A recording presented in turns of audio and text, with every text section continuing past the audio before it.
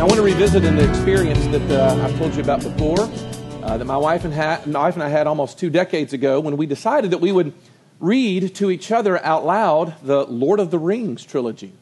And we came to a certain point in the story where just after the 2 tiny little heroes, Sam and Frodo, had been rescued from the fires of Mount Doom and did not know that their friend, Wizard Gandalf, had actually been saved and was really alive, when the story reads this way. But Sam lay back and stared with an open mouth, and for a moment, between bewilderment and great joy, he couldn't answer. At last he gasped, "Gandalf, I thought you were dead. But then I thought I was dead myself. Is everything sad going to come untrue? What's happened to the world?" "A great shadow has departed," said Gandalf, and then he laughed, and the sound was like music or water in a parched land. And at that moment, I fell to pieces. Like Ginger will tell you, I couldn't even finish the passage. I was weeping so hard at that moment. And that wouldn't mean much to anyone except for the fact that that never happens. I'm just not kind of wired emotionally in that way, but I've spent years trying to figure out, what was that? What just happened to me? Well, I want to start a series for the next 6 weeks this summer before the students get back, that is focused on a question that, if you know me, is going to sound a little bit strange, because I'm concerned about how disinterested we are in our Bibles. You know what? That's not fair.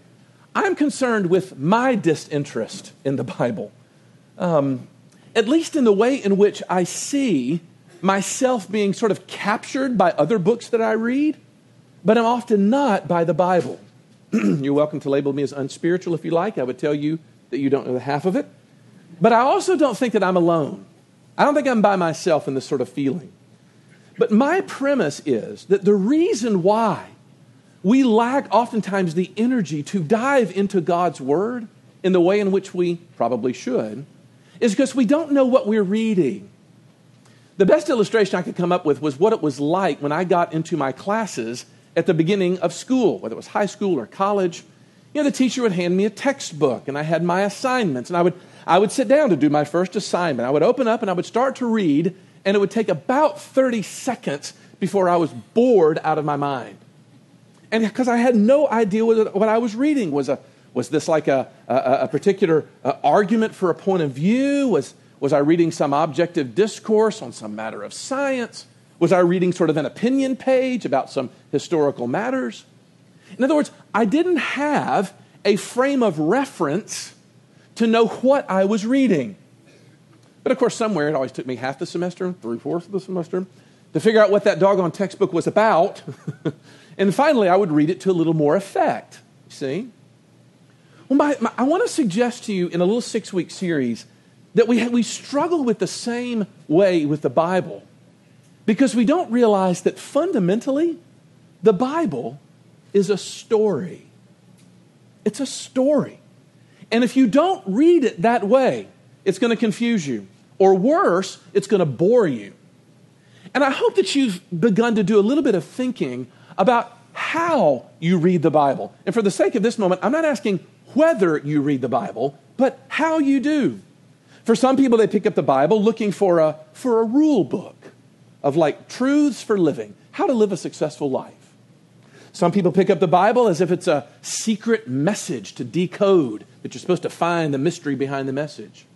Other people read the Bible hoping to find a science textbook that will somehow square their message from what we hear from the intelligentsia.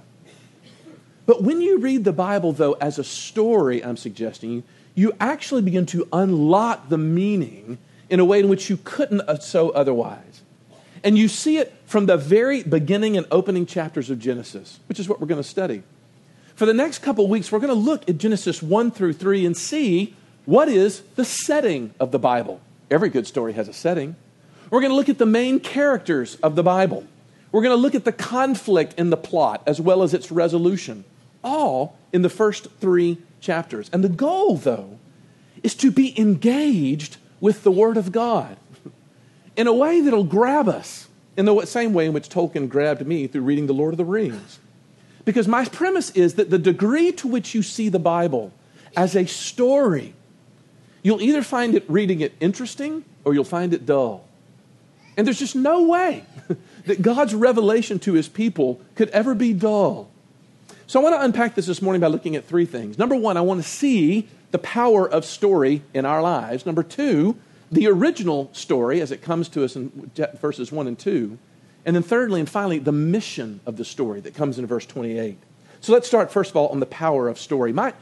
The first thing that I feel like I need to establish is that stories are really what are churning the action, both externally and internally, of your life. That's my premise. And I've been collecting quotes from really smart people for like the last 2 decades on this, ever since this first grabbed me, that I simply want to present to you this morning. Let me read you a couple of these. The first one's from a New Testament theologian who says this. He says, stories are one of the most basic modes of human life. It is not the case that we perform random acts and then later try to make sense of them. Human life can be seen as grounded in and constituted by the implicit and explicit stories which human beings tell to themselves and to each other. And when we examine how stories work as a basic constituent of human life in relation to other stories, we find that human beings tell stories because this is how we perceive and even how we relate to the entire world around us. Does that feel overstated to you? Let me try another one. There's a guy named Roy Anker who wrote a book called Catching Light, Looking for God in the Movies, who says that it's this instinct for story that makes movies and television shows as popular as they are for us today. He says, we watch movies because we still have running full force through us the human appetite for a story. On the most fundamental level, there's the pure pleasure of being told a story and of entertaining its possibilities and its mystery and its power. For some reason, we relish the sensation of losing ourselves in a tale of some kind, of being seduced away into another sort of reality, at least for a time. He goes on to say that not only is it another sort of reality, but what if it is the reality, the real reality? And if you're confused by that, just hang on. Finally, there's Eugene Peterson, late professor of practical theology at Regent's College, who says this in his book, Christ Plays in 10,000 Places.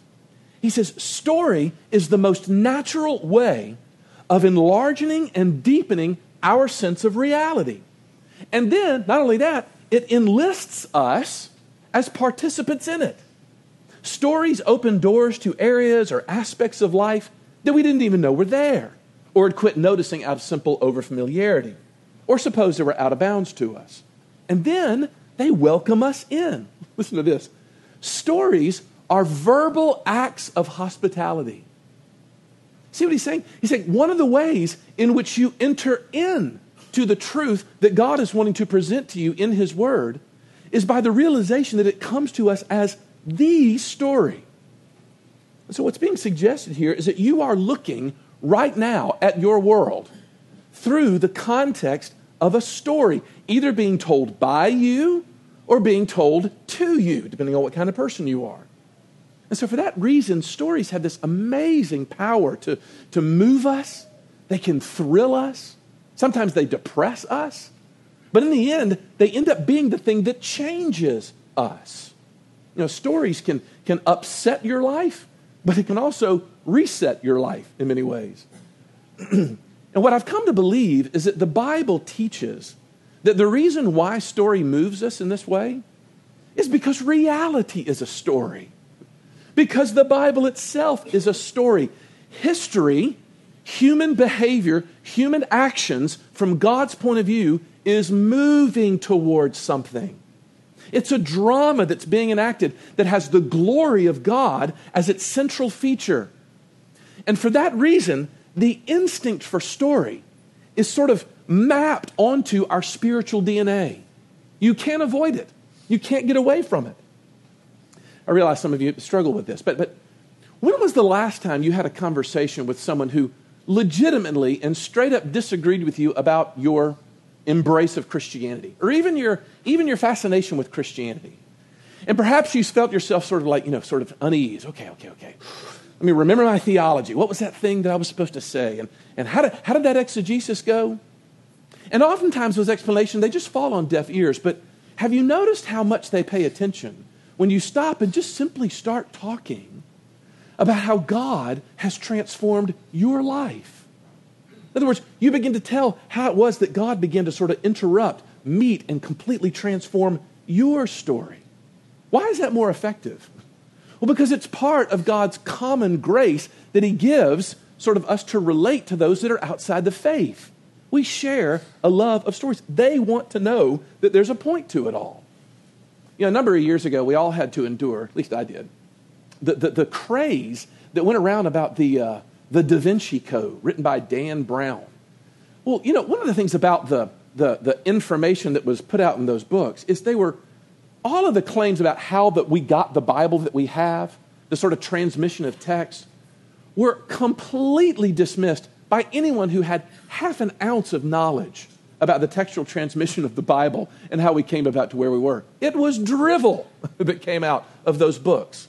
And yet, I could barely walk 2 steps when I was on campus without someone asking the question, have you read the Da Vinci Code? I mean, you're about this whole Bible thing. Do you realize blah, blah, blah, blah, blah, blah? Why was that so compelling when all of the intelligent people, not just from conservative sides, but even from liberal sides, said that it was silly? You want to know why? Because it was wrapped in a story. And story is powerful to us. It moves us. It works on us.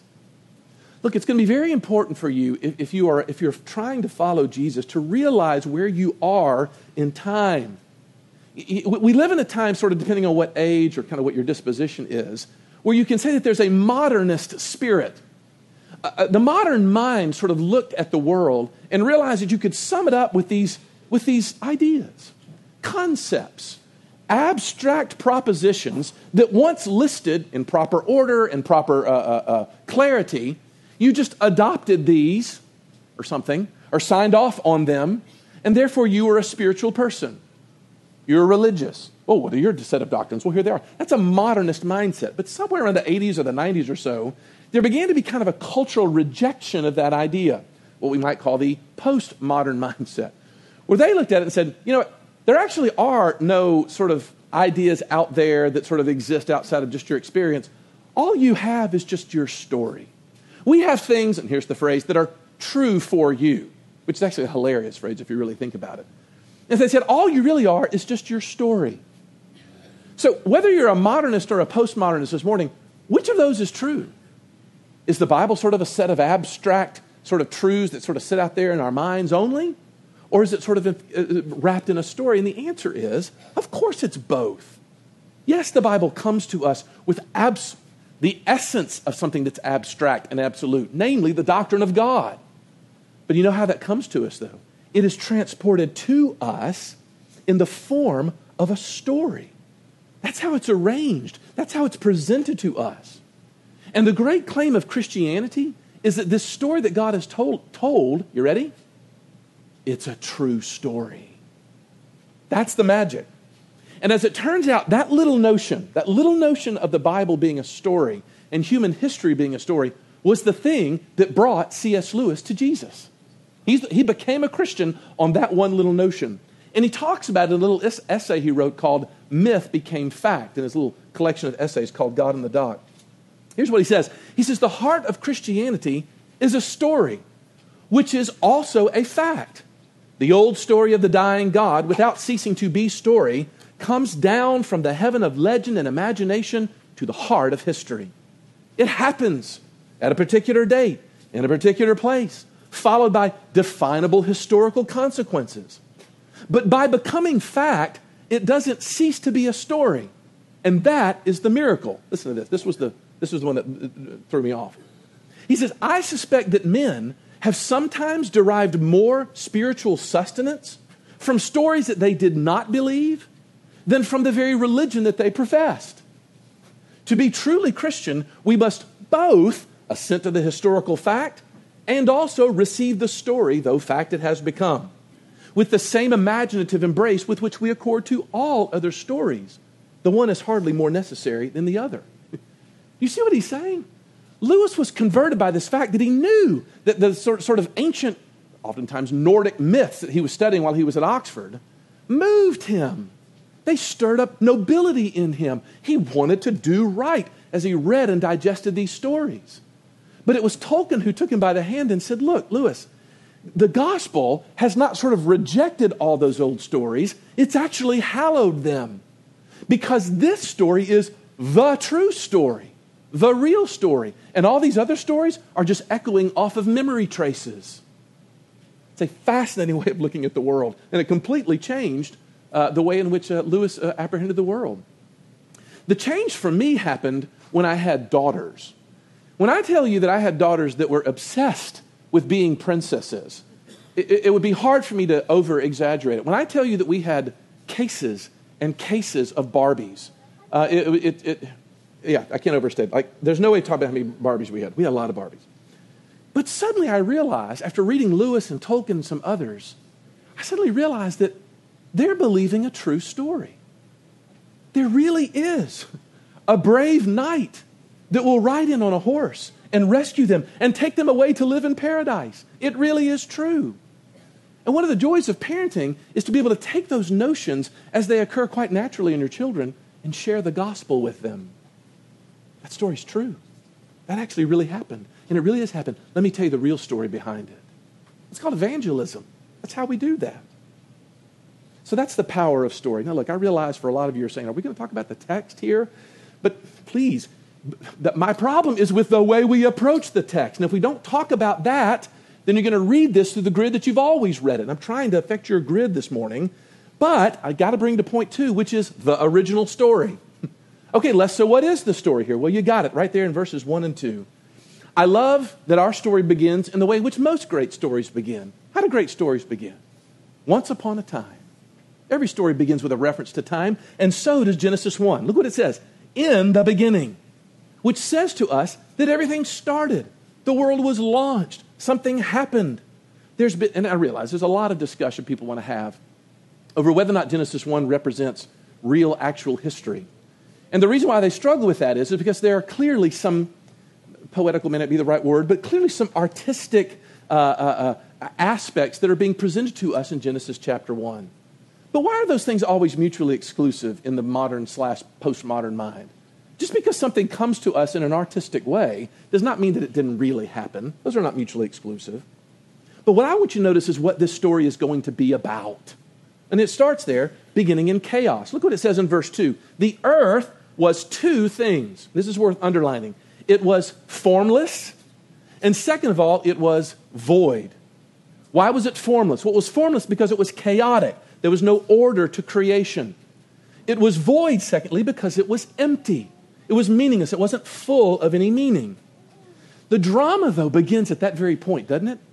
Because then it says, but the Spirit of God was what? It was hovering. There's formlessness, but the Spirit is hovering. There is void, but the Spirit is hovering. And so my submission to you this morning is just right out of the gate, you get the central drama of the whole Bible right there in that one verse. Because we are talking about a God. We are hearing the story about a God who marches into chaos and into emptiness, and he hovers. That's the story.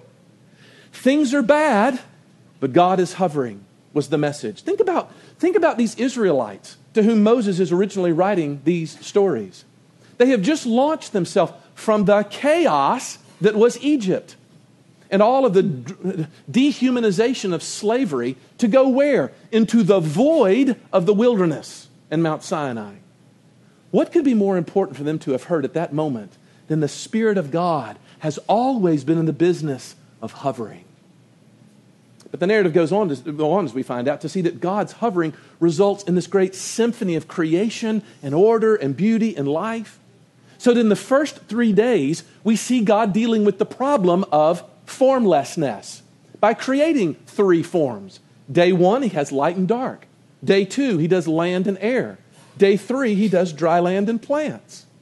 Well, then in the latter 3 days, 4, 5, and 6, he deals with the void by filling up those spaces with things. So that light and dark get filled up on day 4 with sun and moon.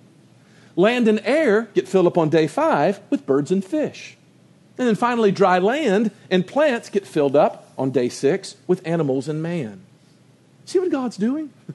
The business of God's universe is to march into chaos and bring order and beauty and light where there is so much disorder and ugliness and dark. And you saw it from the opening verses. Speaking of J.R. Tolkien, he's got a letter that he wrote to his son about whether or not the Garden of Eden was really existed. I love his answer when he's writing to him. He says, I don't really feel ashamed or dubious on the Garden of Eden story. It doesn't have the same historicity as the New Testament, which are virtually contemporary documents. And we're so far separated from Genesis that we really don't know how many sad exiled generations from the fall. But certainly there was an Eden on this very unhappy earth. We all long for it, and we are glimpsing it. Our whole nature at its best and least corrupted, its gentleness and most humane, is still soaked with a sense of exile. Ooh, do you hear what he's saying? He's saying, look, you better believe there was an Eden. And you better believe that we all long to get back there. That's what we're hoping for. And because of that, even the moments where you experience the greatest joys of holding your child, of feeling success in your job, of feeling a sense of satisfaction, aren't they all mixed? Isn't there a lonely little voice that looks up and says, but it's not enough? That's what Tolkien's talking about. He's saying that that's that sense of exile that we've had ever since we were sort of cast out from the garden. So the power of story, that's the original story, number 2. But number 3, we finally see the mission of the story. Because here's what I want you to notice. This story is still true. Nothing has changed in terms of God's design for the purpose of creation. God is a king who is establishing his kingdom. And he has given his human representatives, us, who live for his glory in this theater of creation, a creation mandate, is how the theologians will put it. This is why I had Johnny read verse 28. God blessed them and said to them, be fruitful and increase in number, fill the earth, subdue it, rule over the fish of the sea and the birds of the air, and over every living creature that moves in the earth, in the ground. You see what he's saying? He's saying your task is twofold. Number 1, I want you to mine the universe for all of the hidden potentials that I've hidden in it. And number 2, I want you to march into places wherever there is chaos to be found and bring order to make it lovely and beautiful. That's your mission. In other words, it is God's design for his story to be your story. That is the way he's laying this out. That's a different way of reading the Bible, by the way. Because on the one hand, he says, I want you to come. What a great remedy to a culture that is so bored with itself. It's pathetic. I want you to get a sense that I've asked you to do something. You have a meaning. You have a purpose this morning, whoever you are.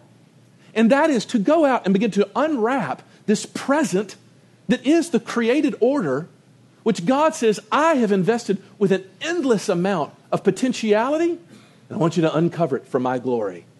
That's why you're here. A task, by the way, which I don't think there's any biblical evidence to say we won't continue to do in heaven. What are we going to do in heaven? What will we do while we're up there? I don't know. Continue to find all the stuff he's put out there for us in this infinite universe. Keep trying to find the end of it. We're not going to find the end of it. Secondly, though, it means that we've got to recover a sense of the purpose of our salvation.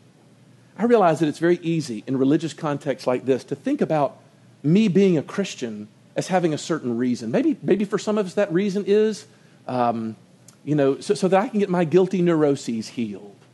I just want to feel better. For other people, it's like, well, I become a Christian so that I can share it with other people and get as many people on that good old gospel ship so we go to heaven when we die.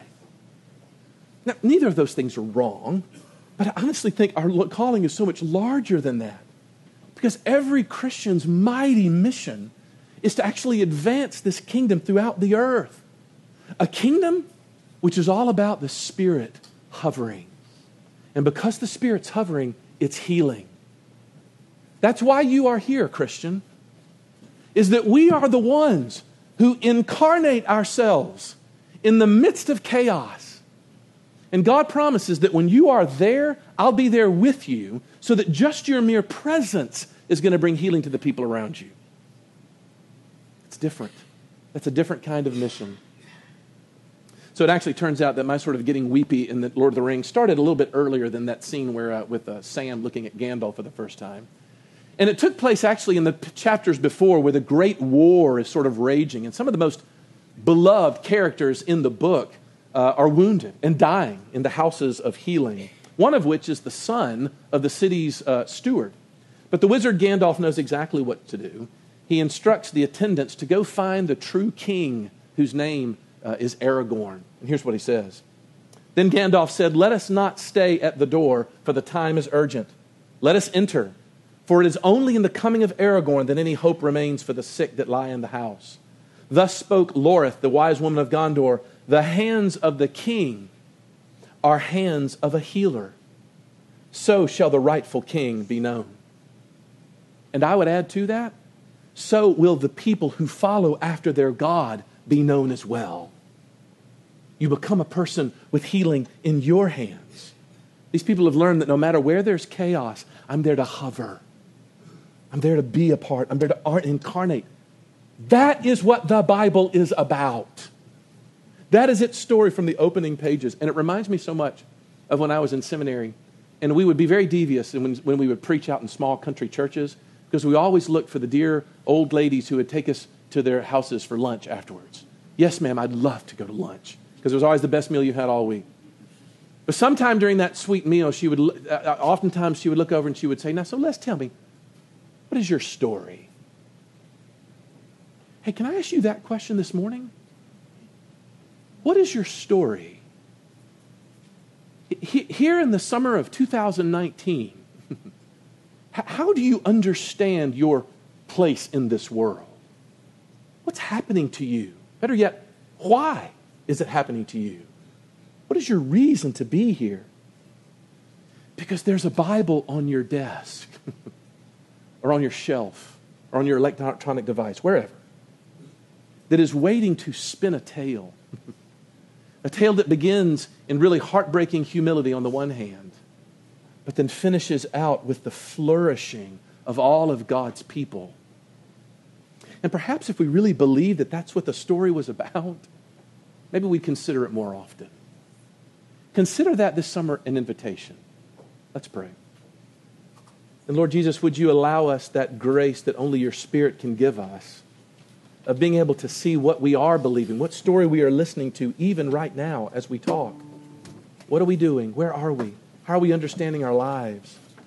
Because, Father, we have missed it so often, but we pray that in our study through Genesis 1, 2, and 3 this summer, we might get a glimpse at how you view the world, how you view us, and that there might be a miracle of transformation in our hearts because we sat down and we said to you, "Daddy, tell us again. Tell us the story again. Teach us one more time." For we ask in Jesus'